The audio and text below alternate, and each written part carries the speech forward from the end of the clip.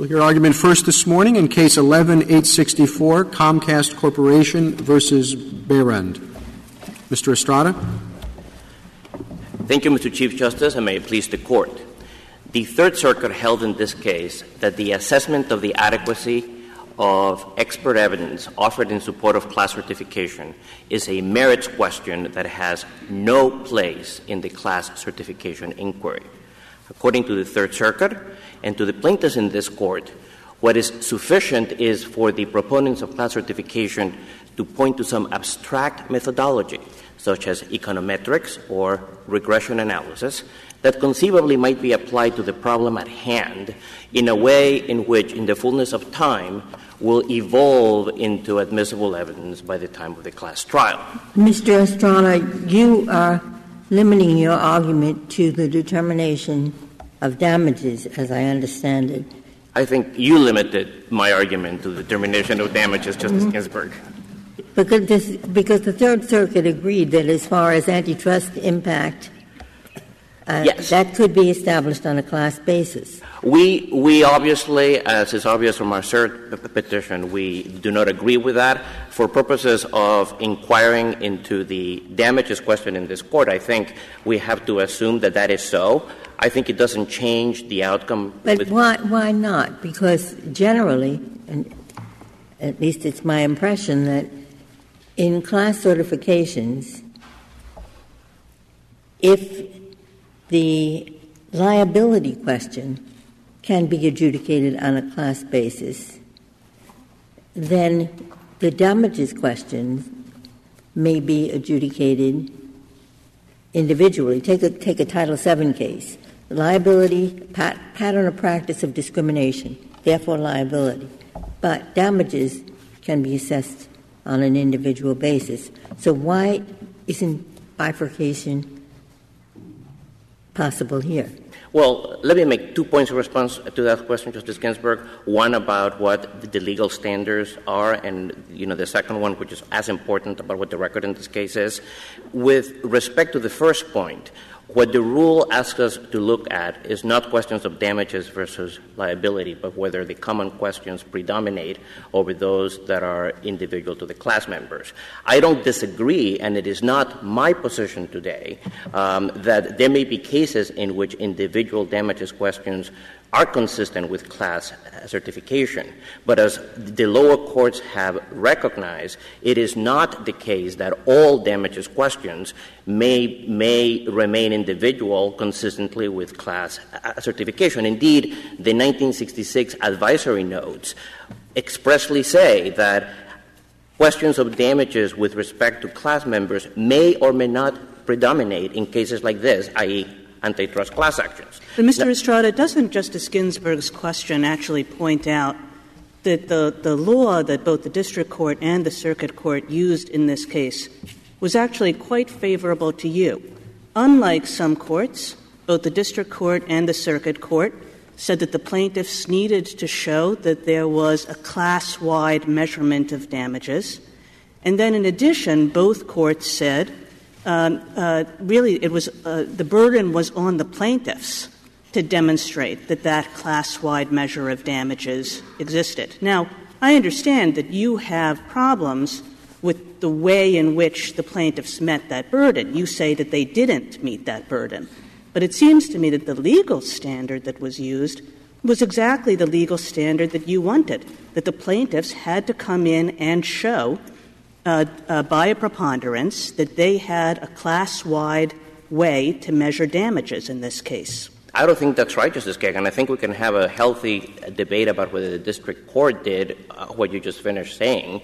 I think there can be no debate that the Court of Appeals did so, because repeatedly throughout its opinion said that the questions as to the adequacy of whether they had complied with the hydrogen peroxide standard was a merits question that was for later adjudication in the case. Well, here's what the district court said. The experts' opinions raise substantial issues of fact and credibility that we are required to resolve to decide the pending motion, that is, the motion for class certification.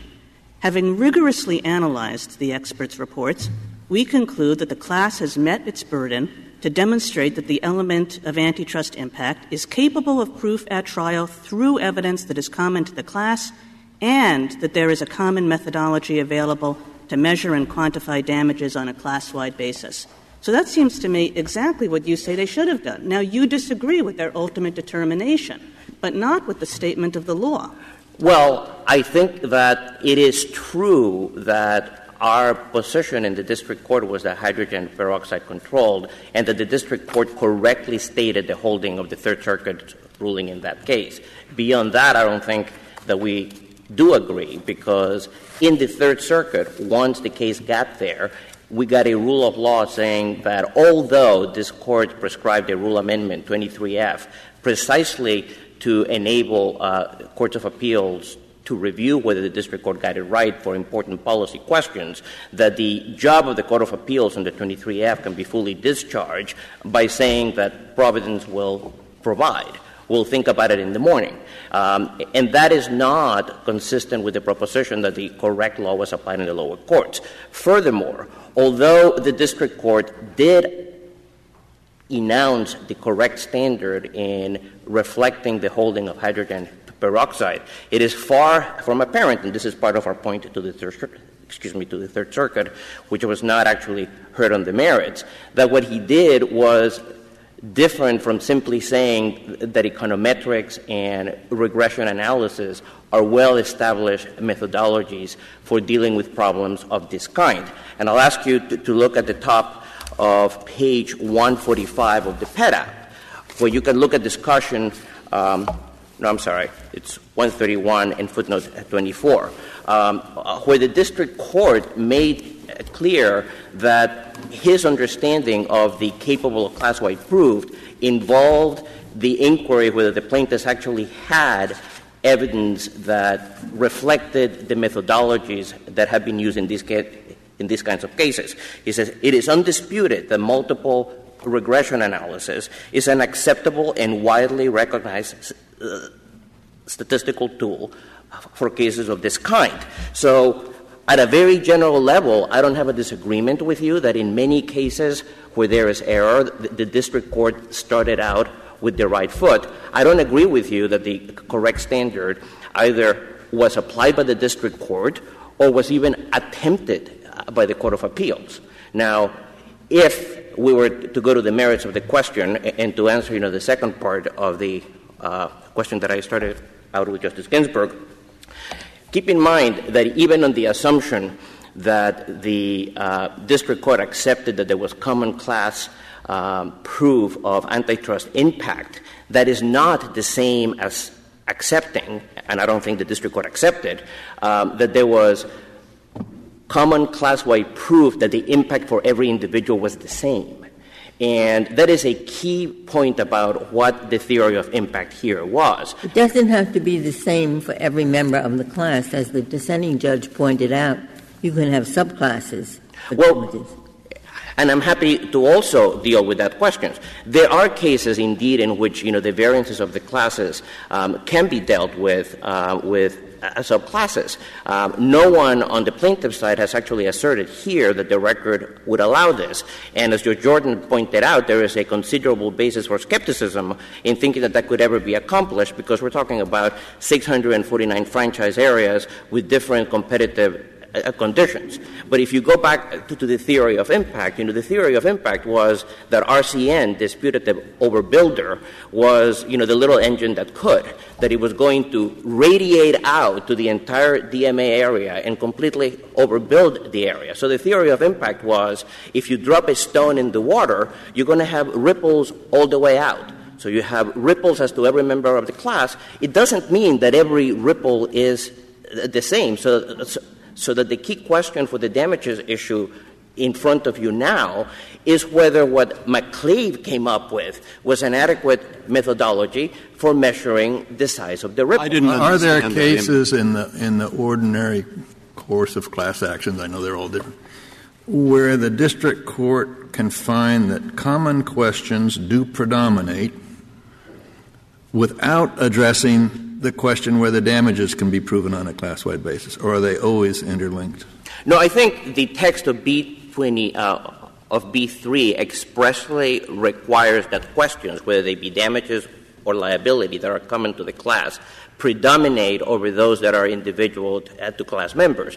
And I fully accept, and I am not arguing, that the mere fact that there may be individual damages questions precludes class certification. I am actually arguing for the flip side of that issue, which is that just because it may not be preclusive in certain cases doesn't mean that it is preclusive in no case. I would refer the Court to the Fifth Circuit's opinion by Judge Garwood in the Bell versus AT&T case, which was like this, an antitrust case, where the Fifth Circuit acknowledged that in many of these cases it's almost Hornbook law that there may be individual issues that would not preclude class cert, but that there are certain cases in which, the theory of injury and the proof that would be needed to make it out is so sui generis. Well, what's I completely agree with Hornbook law. 3 pipe manufacturers get together and in January fix their prices. All right? 14 wholesalers want to show that, and each has different damages because they bought different amounts of pipe. Hornbook law. Certify the class and leave the damages issues for later. Well, this case, Hornbook law. Section 2 forbids monopolization. It is absolutely clear Comcast has that power. That's why they're regulated. And indeed, they engaged in things that show that they did not achieve that through skill, foresight, and industry. What things? And now we have a list of 4, and the district court says exactly 1. If we prove monopolization, which is relevant to all these people in the class, then what we do is we later look into how much that monopolization raised the prices above competitive levels. And I offer a model to look at the competitive levels and look at what happened over here, and there we are. It will help. Okay? Now, Hornbook law, whether that's so or not so is a matter for later. Let's see first if there's liability. Okay, that's their argument. What's the answer? Well, the answer is I'll take your first example, and in fact I was going to give the example of a case that I had that was similar, where 3 plastic cup manufacturers met in some airport and fixed the prices. Now this is like saying you're fixing the price of widgets. There is a pre-existing but-for world. And the question as to who bought what when is not really a question of adjudication but of computation. And those are the types of cases where the courts say that the individual damages questions really do not preclude a certification. Now, your second example may or may not be suitable for class treatment. Here, since what they're saying is they have 2 theories. Section 1, the agreements to keep other people out of this area are unlawful in themselves. Question 2 is whether they contribute to monopolization. No, but okay? Now, that's the legal issue of liability. Now, if they're right, why isn't the measure of damages just what you said? We look to the people who are subject to the monopoly power, and we work out how much above the competitive level they had to pay. But the legal some paid some paid another. We have some experts in to try to make that computation. Sounds the same to me. No, but it isn't, because one key point that is missing from a hypothetical, Justice Breyer, is exactly what the theory of liability that is present in this case is as the case comes to the court. They had 4 theories of possible. I saw the 4 theories, and it seems to me that we're now on the theory of one of the pieces of exclusionary conduct was agreement through various mergers, etc., that potential competitors would not come in and compete. Now, I don't know why the judge struck out the other one, the number 2, but number 3 and number 4 I can see it. But on a monopolization theory, that's not relevant to damages. Throughout, we assume that the regulator is doing a terrible job. Otherwise, the prices wouldn't be so high in the first place. But what's the difference in this case? I just didn't hear it, and I put that to show you how it seemed to me they're very similar. The difference is what? I think, the key point that you're missing in your hypothetical basically starts with the actual point of antitrust law, whether these people are actually or potential competitors. It's not actually relevant to the class cert issues that we face today, but I don't accept, for present purposes or for later, that these people that already have different clusters of cable servers that were simply aggregated in these transactions actually were actual and potential competitors. They were not. That's liability. Well, you right. have the right to prove that they weren't. Fine. I just said that. But the point is that as the case comes to the court, the question is whether the class that was certified by the district court and validated in its own way by the Court of Appeals is one that is consistent and fits reliably with the legal theory that the plaintiffs are. And this does, because if they prove their case, the question on damages is to what extent did the absence of competition from the overbuilders, and it should have been DBS too from reading this, but nonetheless, let me express no view on that. But to what extent did the failure of competition from those people raise price above the competitive level? I mean, I hate. And what's that different from the pipes? I mean, I really hate to be so prosaic and mention something so gorgeous to the facts. But the fact is that the fundamental question here is that there is one theory that they're permitted to pursue. It is that this overbuilder, RCN, would have radiated out through the DMA area. Now, you may think that they should have been allowed to pursue some other different theory. It's not the case that you have in front of you. And the fact is that as the case comes to the court, the theory that remains is based on the proposition that RCN was going to be the overbuilder that was going to impact prices. Well, if I could just finish. Two things follow from that.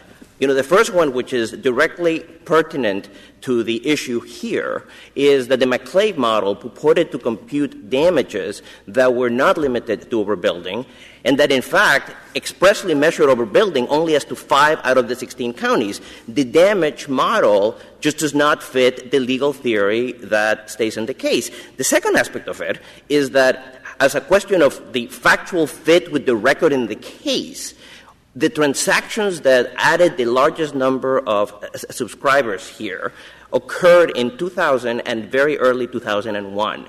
The record in this case includes public announcements by RCN repeated by the FCC in its competition review that they were not going to franchise any new franchises. So there is a basic question of lack of fit between the ipse-dixit of the expert and, the record in this case. Mr. Estrada, as the case comes to the court, I guess I wonder why any of this is relevant. You mentioned earlier that we reformulated the question presented in this case. And we reformulated in a way which said that what we wanted to talk about was whether a district court at a class certification stage has to conduct a Daubert inquiry. In other words, has to decide on the admissibility of expert testimony relating to class-wide damages. And, it would not be crazy to surmise that we reformulated the question because we wanted to decide a legal question rather than a question about who was right as to this particular expert's report and how strong it was. And it turns out that as to that legal question, your clients waived their argument that this was inadmissible evidence. So what do we do in that circumstance? Well, I don't agree with you that we waived. And, we covered this in, I think, 3 or 4 pages in the reply brief with all of the citations as to how we challenged the... But you challenged the probity, Mr. Estrada. You said Comcast said it had no objection to McClave's qualification as an expert. So what you were talking about was the probity of his report, not the admissibility. No, that is not right, Justice Ginsburg. Daubert and its progeny really encompasses 3 distinct prongs. One of them is, of course, the qualifications of the expert. The second one is the reliability of the methodology. And the third is fit. And all we said at the class hearing is that we had no objection to the proposition that these people have PhDs, which indeed they do.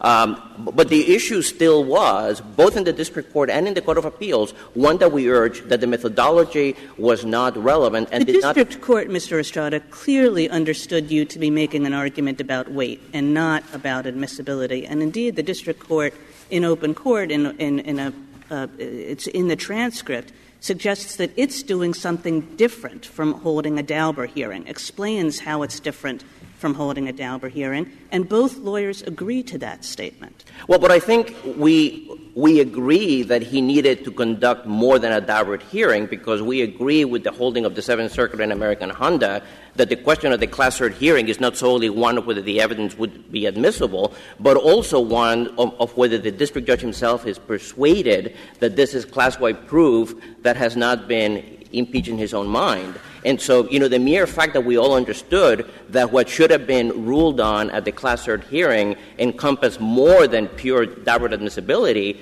is actually part of our complaint here. I mean, I think if you read what the district court did, he basically looked at his job as looking at whether the model was capable, as in literally capable of establishing, the facts that the plaintiffs say it establishes, without really weighing in his own mind whether it had been shown to be fit and, reliable. But Mr. Estrada, it seems like a remarkable proposition, honestly, especially with a client like yours that is well lawyered.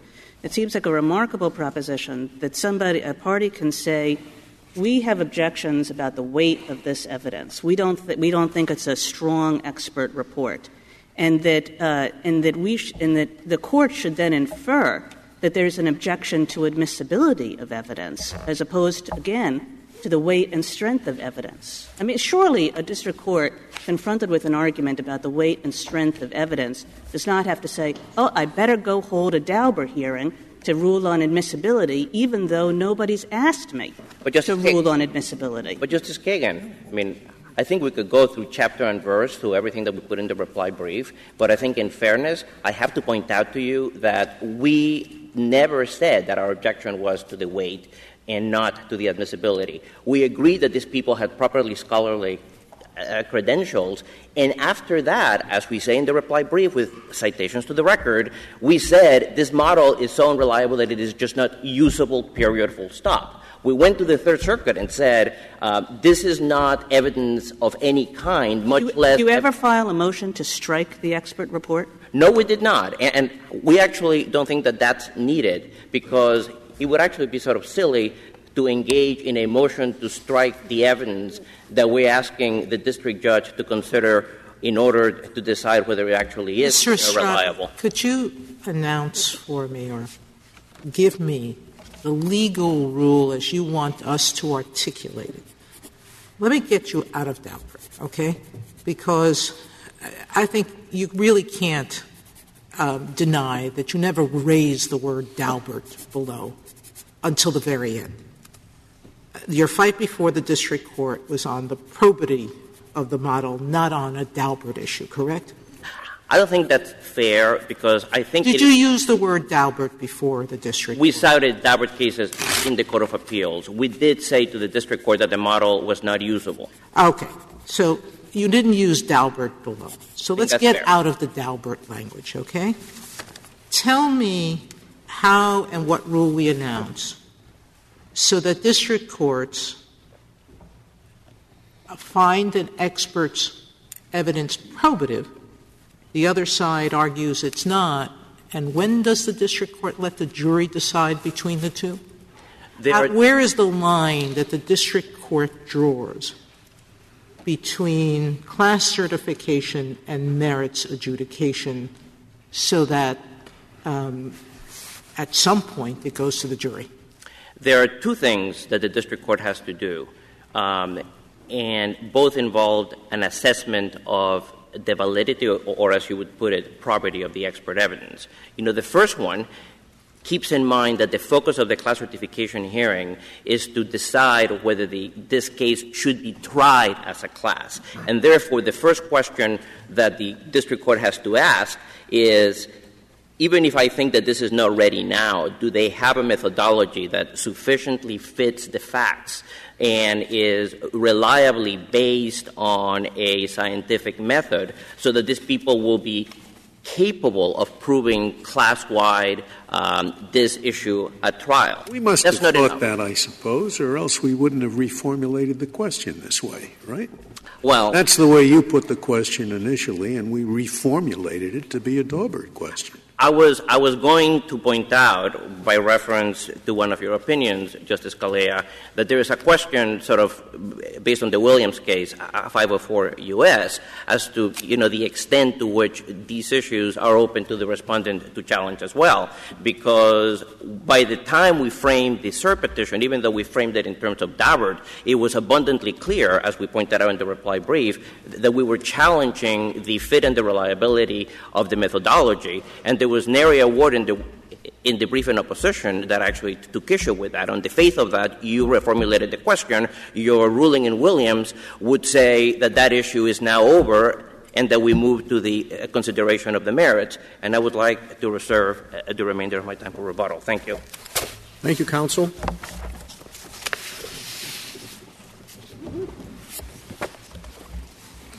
Mr. Barnett. Mr. Chief Justice, and may it please the Court, Justice Ginsburg and Justice Kagan, you're exactly right. The petition for certiorari was framed not, as counsel just misspoke, in terms of Daubert, but it was framed in terms of whether you have to go into whether the district court and the Court of Appeals have to deal with merits issues, and that question was what was reformulated. And to get a sense of how profoundly uninterested Comcast was in Daubert and in arguing weight and probativeness as opposed to admissibility, which is the question before this Court, they never, ever cited Daubert. They didn't cite it in the district court. They didn't cite it in the Court of Appeals. One of my questions in the case is this. There was a question to Mr. Estrada with reference to the jury trial, but the judge doesn't really have a gatekeeper function here. There's no jury. And if the judge admits the evidence and if it turns out that doesn't meet the standard of reliability, then he can exclude it. I don't see why the judge has to say, all right, now first I'm going to do Daubert, and next I'm going to do whether this is reliable. That's just a magic words approach, it seems to me. I don't think it is a magic word approach at all, Your Honor, because it has tremendous significance to people who are actually litigating the case. I submit that it's disrespectful to a district judge not to object on Daubert grounds and then complain that what he did was completely unusable in the court. They cited Daubert in Rule 702, 50. I quit counting at 50, but it was only after the question was reframed not to deal with merits questions, but to deal with Daubert specifically. Well, I take it there's no argument over whether or not the expert is qualified. Indeed, Your Honor. The question is just whether his theory makes any sense. That's true. And the petitioner says it doesn't. But, Justice Kennedy, it's also the case that the judge saying, do you have any objections to this witness as an expert? That's about as big an invitation you can get, that if you've got a Daubert objection, better make it now. You need to make it now. I can think of my initial reaction, it's been an awful long time since I've been in a courtroom, is that that's whether or not this man is qualified to give an opinion. That's step one. The next thing is, does this opinion make any sense? The second step is using the Court's opinions in Daubert, as well as in Carmichael, as well as in Joyner, which the Court has held applies to all kinds of expert testimony in federal court. The district judge has an obligation to serve as a gatekeeper, whether there's a jury in the box or not. On a preliminary injunction, the Court, if there's a proper Daubert objection, must make the objection at that time. Excuse me, do you think that's why I'm trying to get away from the magic words? Why do you disagree with the simple proposition that a district court, by whatever magic words it uses, has to come to the conclusion that the expert's testimony is persuasive? And isn't that, at bottom line, a judgment that it's reliable and probative? I completely agree, Justice Sotomayor, and we embrace whatever Daubert standard anybody wants to apply retroactively. But the main point is, Judge So you're not disagreeing with your adversary on the legal standard. Every judge this is the simple way I formulate the rule. Every judge, before he or she certifies a class, has to decide whether the methods being used are probative and relevant, sufficient to prove common common questions of damages. Justice Sotomayor, I agree with that proposition if there is a proper objection made such that the district court is put on notice that he or she needs to do the work. Judge Padova had a 4-day hearing, heard a day and a half of Dr. McClave, and then had a separate hearing to ask specific questions about there's one of the 4 mechanisms that the anti-competitive conduct translated into sky-high prices throughout the Philadelphia DMA. In this case, why doesn't the question of probative value subsume the Daubert question? I don't think it does, Your Honor. And again, it's not magic words. Trial lawyers, and I've been on this case for almost 10 years now, once you say Daubert, or once you say 702, or once you say I object, it's not reliable.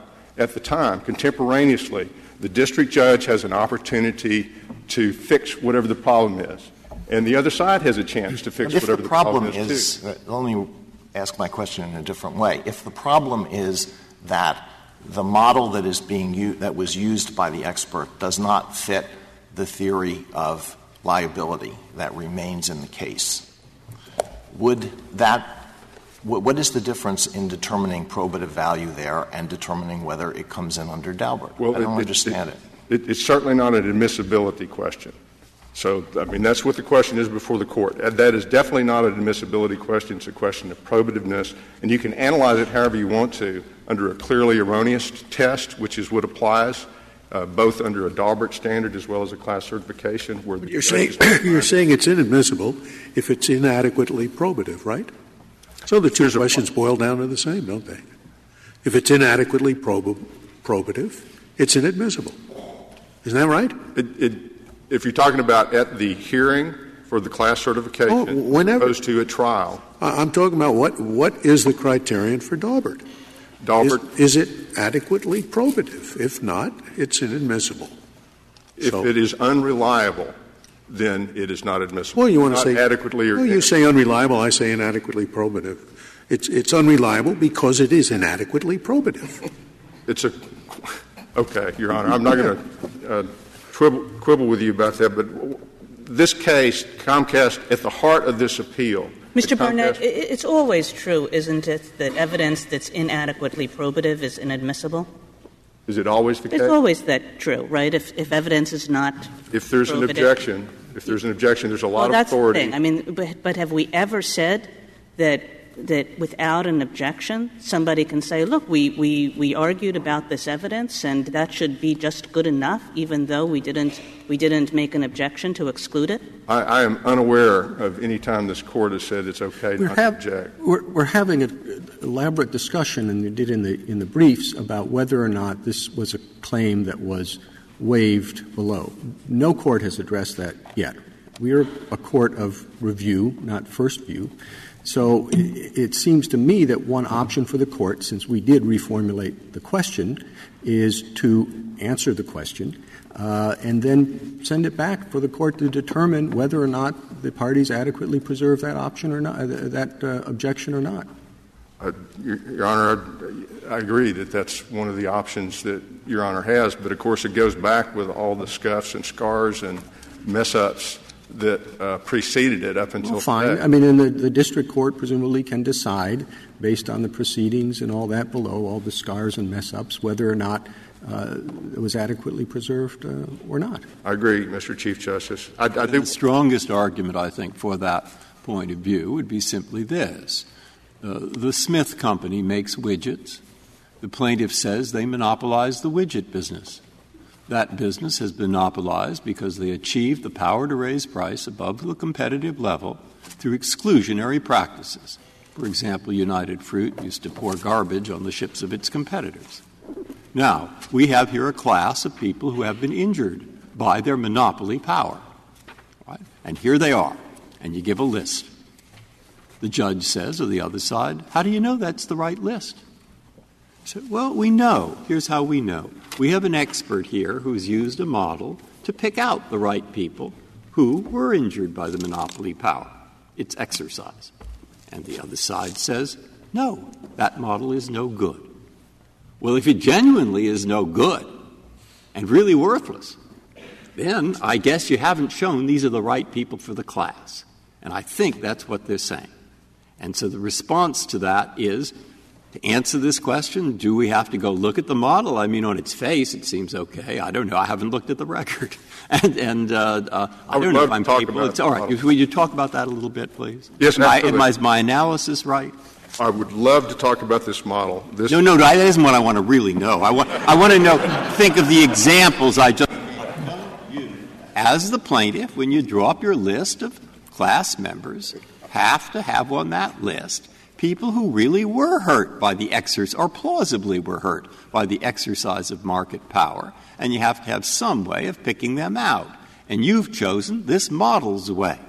So I guess they could object on the ground that model is worthless. Is this analysis right? And you'd have to show, no, it isn't worthless. Yes, Your Honor. We do have to show that this is a fantastic model, which it is. You don't have to show that much. I think you only have to show it's a plausible model. All right. I agree. I'm not going to put I'm happy with whatever test y'all want to apply, is what I'm saying. This is a good model.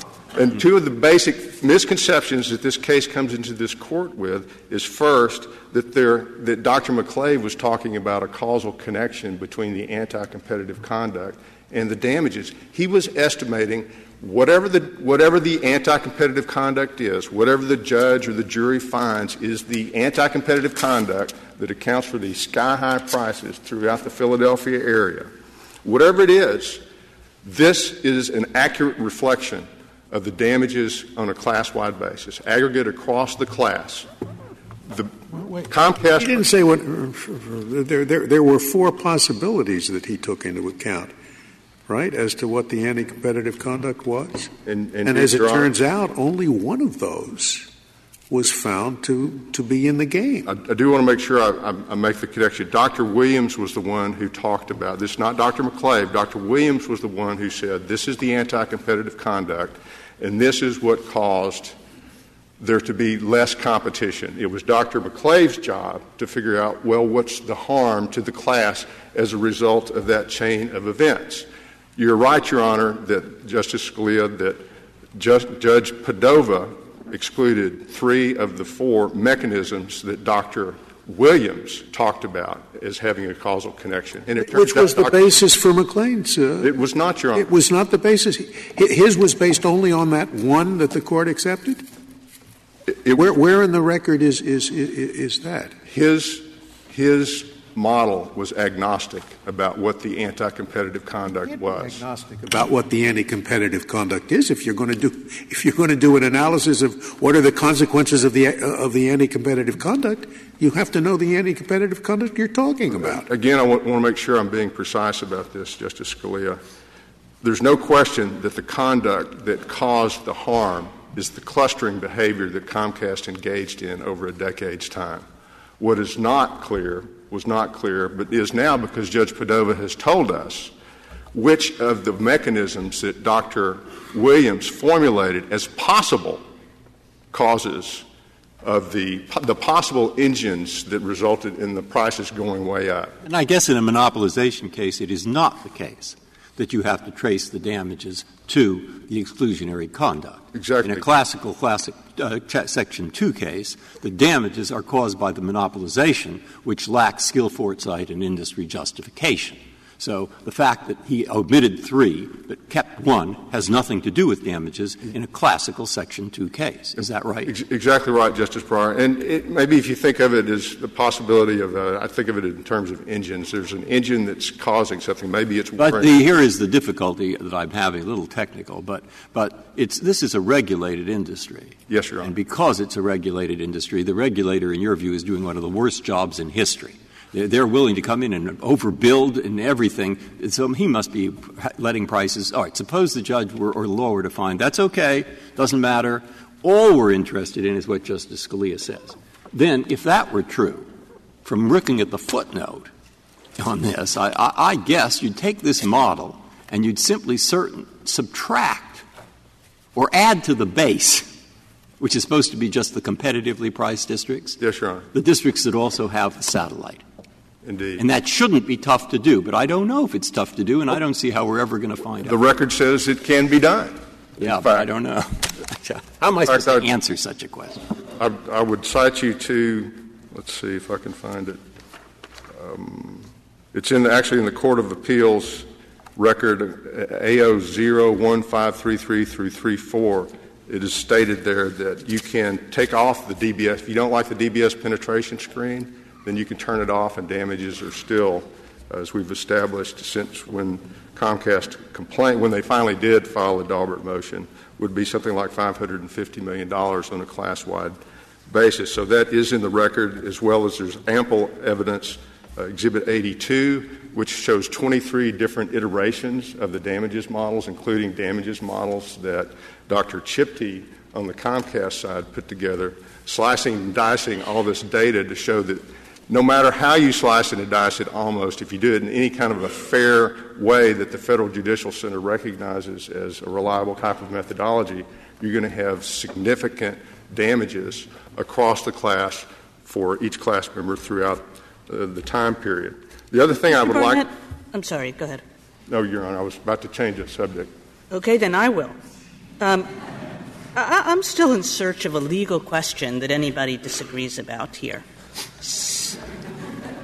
I read before the district court statement of the standard. Now I'll point to the circuit court statement of the standard, where the circuit court says the inquiry for a district court at the class certification stage is whether the plaintiffs have demonstrated burdens on you by a preponderance of the evidence that they will be able to measure damages on a class-wide basis using common proof. The parties both agree with that statement of the standard. It seems to me that the parties also both agree, and this goes back to Justice Sotomayor's question, that if the Daubert question had not been waived, that if Comcast had objected to the admissibility of this expert report, that indeed the court should have held a hearing on the admissibility of the expert report.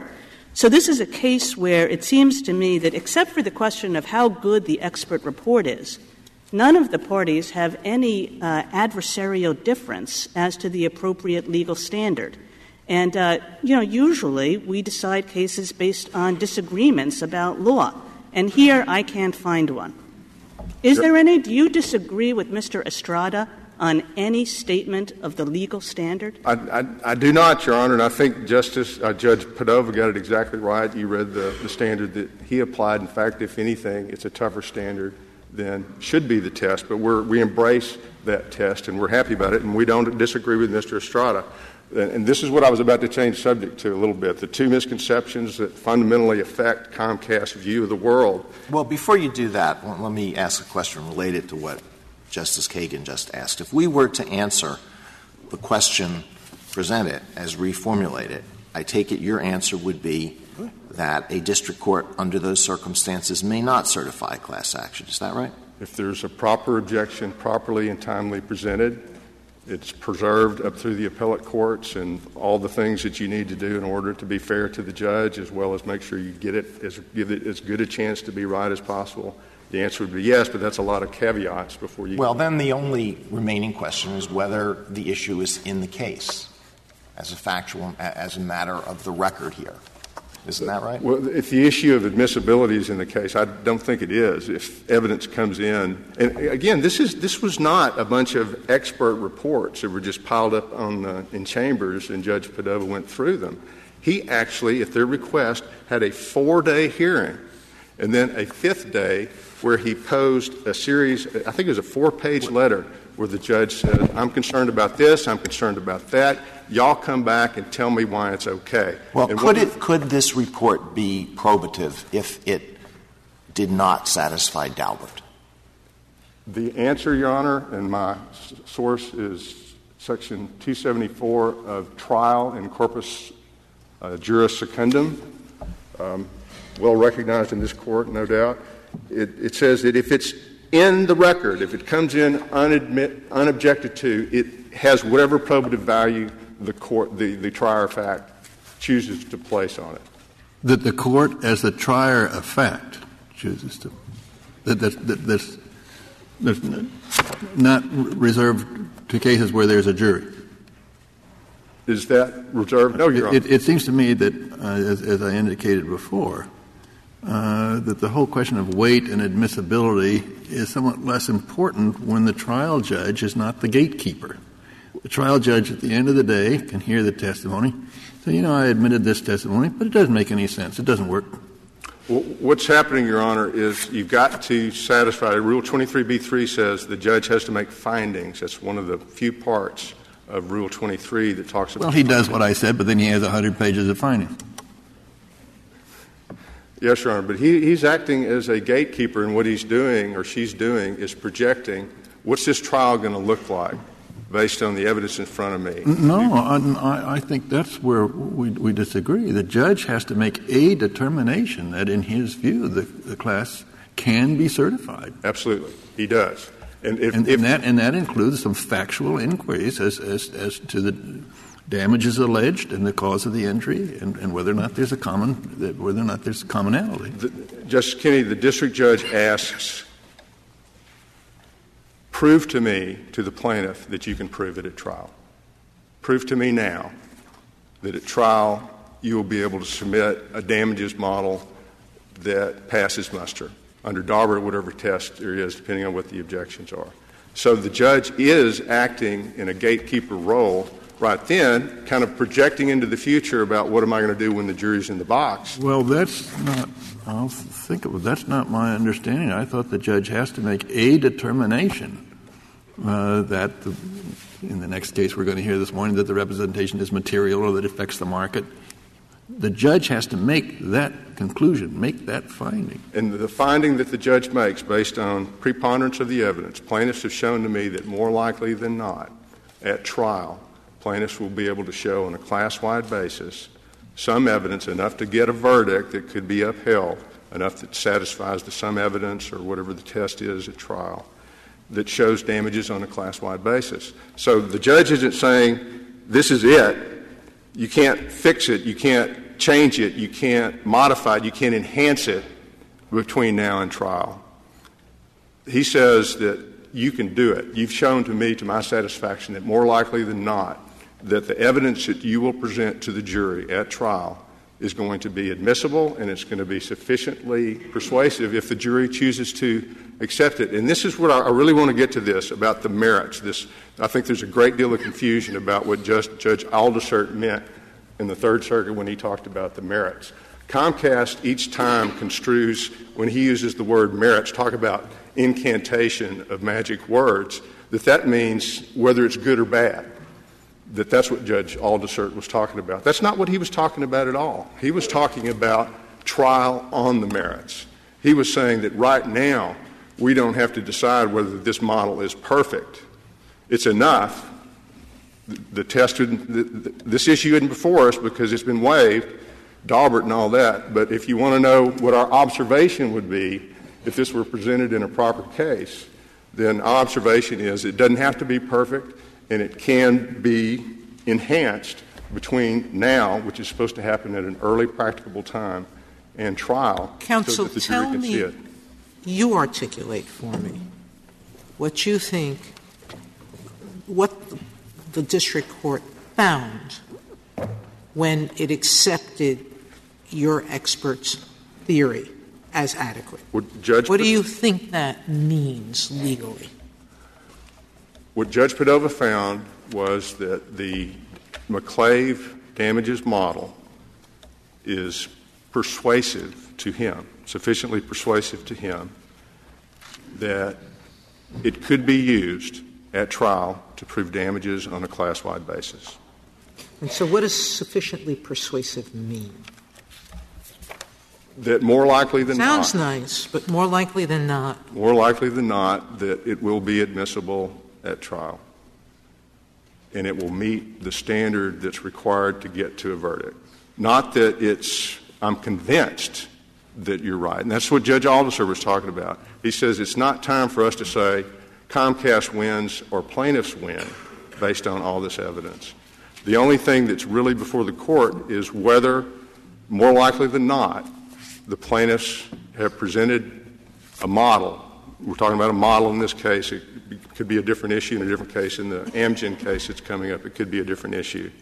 Mr. Barnett, this is on a different issue, but you had originally suggested that the motion, that the settlement that's looming was a reason for this Court not to decide this case.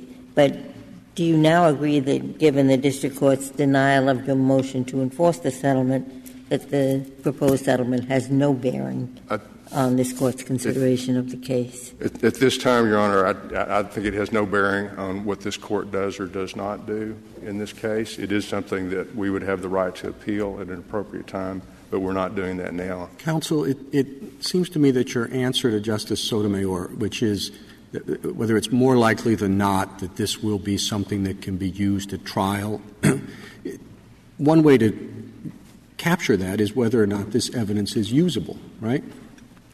I would not say that. And partly more likely than not whether it can be used at trial. That sounds like, is it usable? Well, the reason I'm hesitating is because I know the reason you're hesitating.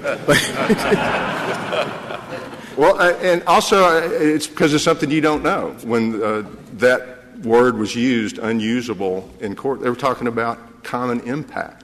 That's what that was about. That was what that discussion was about. It wasn't about this model. Well, of course there are matters for the trier fact to determine at the merits stage, but under Daubert and under Rule 702, the judge has to say that the evidence is relevant to the task at hand and that it has a reliable foundation. And I can see a judge saying, well, now this theory that you're using, this theory works. That I think it's accepted in academia. Then he hears all the testimony and says, it just doesn't work here. And Judge Padova could have done that, but he didn't do that. I think he was persuaded by the evidence that Dr. McClave put on, and he rejected, because we know from his 81-page opinion that he rejected an awful lot of what Comcast's experts said. So he could have made that determination, and this is why if we're not dealing just with an admissibility issue that's been forfeited or waived, we're dealing with abuse of discretion and clearly erroneous. Of course, I'm not sure what I just described is not Daubert. Your Honor, if you're in a trial court and somebody says Daubert or somebody says Rule 702 or somebody says I object to this expert's testimony, that has profound significance. And again, I think it's almost disrespectful to a district court to say it's okay, although this question wasn't on the test that you had when you were trying to decide the case, we're going to add the question to the test, and by the way, you flunked it. That's not fair. The bottom line is, can a district court ever say that it's persuaded by unreliable or not probative evidence? That's really the bottom line question. Does it commit legal error when it finds something that's unreliable and unpersuasive or unprobative? Well, Your Honor, I agree. And, of course, that's not the issue in the case because Judge Padova was convinced it was reliable, and there's plenty of proof. I think that's a fair reading of what he said. But right. If we're answering a legal question, we're talking about the edges and all where everything is done properly below. If it doesn't pass muster under Daubert, whatever the test is, let's not reformulate it here, I suppose. Yes, then it's not admissible. The problem everyone's having is, I think, that why do you need Daubert to point out that something is not probative or unreliable? Whether it's an expert or a lay witness testifying, wouldn't you apply that same standard to anybody's testimony? Just let me just give you an example. There were a bunch of issues that the dissenting judge raised, including the overbuilding screen, a particular kind of market screen, and mathematical averages. If in the DBS penetration screen, if he had raised any of those, if there had been a whisper of a hint, of a suggestion, of a thought of those things in the district court, we'd have been all over that. And we would have proved that it was false, that those statements are untrue. And we know that's accurate because, as I just read to you from the Court of Appeals record, the DBS screen can, in fact, be taken off, eliminated from the sample, and you still have $550 million worth of damages on a class-wide basis. And the reason we got to that is because they finally did, when on the eve of trial, file an actual Daubert motion. And that was our response. And they cited on footnote 323 of their brief. Mr. Barnett, suppose we held that where there's a bench trial it doesn't make any difference whether the judge excludes the evidence under Daubert. I never know how to say it. Is it Daubert or Daubert? It depends on the time of day, Your Honor. Yeah, I think you're right. It doesn't make a dime's worth of difference whether the judge excludes it under Daubert or proceeds to find it simply unreliable. Suppose we held that. What difference would it make in the world? So that a trial judge could say, yes, I have a Daubert motion, but I'm going to defer that. I'm just going to proceed to see whether this evidence is reliable. Justice Scalia, I would say what you're doing is what I suggest the court ought to do. Everybody knows that district judges have broad discretion in a lot of different things that they do. You just made it this much bigger as a result of saying we're not even going to bother with the Daubert thing. We're going to trust that the district judge is not going to be persuaded by phony evidence. And we're going to trust, if he gets it nearly close right, that he got it right. Thank you, counsel. Mr. Estrada, you have 5 minutes remaining.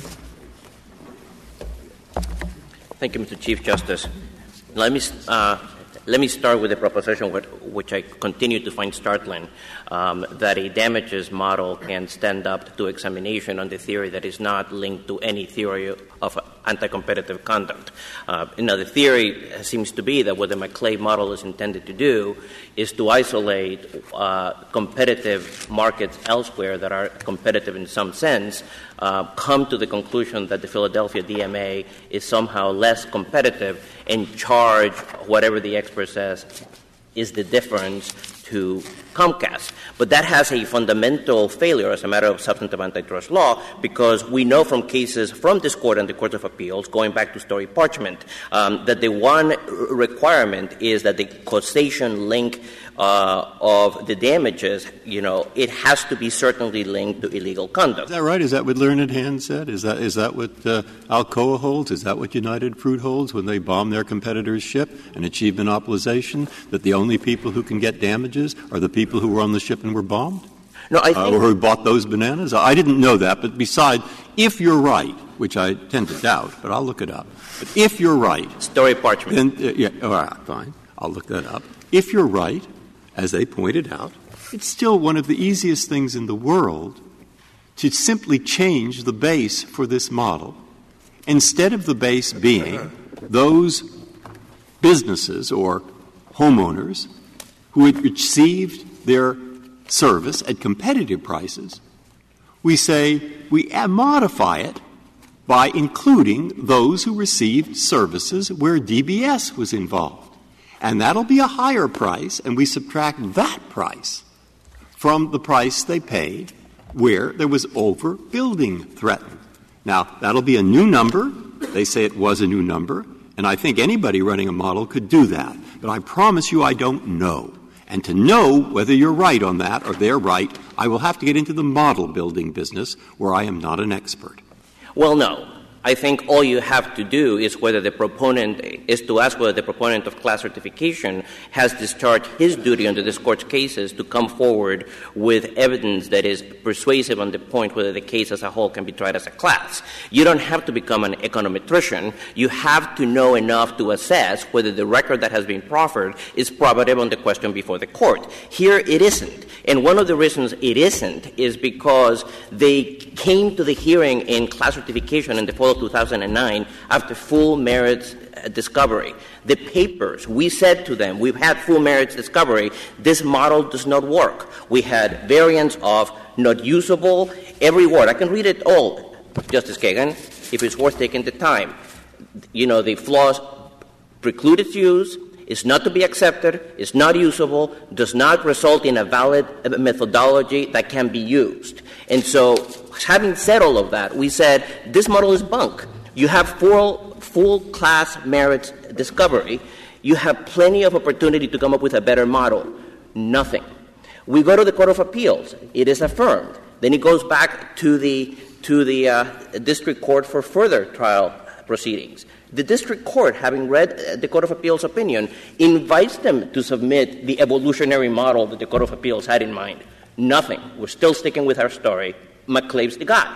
And so they have had every conceivable opportunity to develop a model. Why haven't done that, Justice Breyer? Oh, maybe because there's a little problem in the record. You can take all of the maps in the record, which are part of the SEAL supplemental appendix, and you can see the different areas of penetration for DBS, has different rates of penetration all over the class area. Same thing for RCN and FiOS.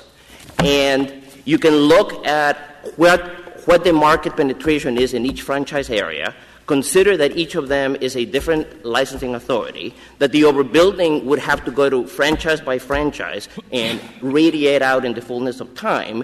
And I don't know if there's an econometrician that can combine all of that into a single class or subclasses. They haven't identified one. And the key point for the resolution of the case in front of you, Justice Kagan, is that the question that comes here is whether a class that is more expensive than the one that you certified in Walmart can possibly be certified where there is no evidence that's tied to the record in the case that is reliably probative that a class should exist. Thank you, counsel. The case is submitted.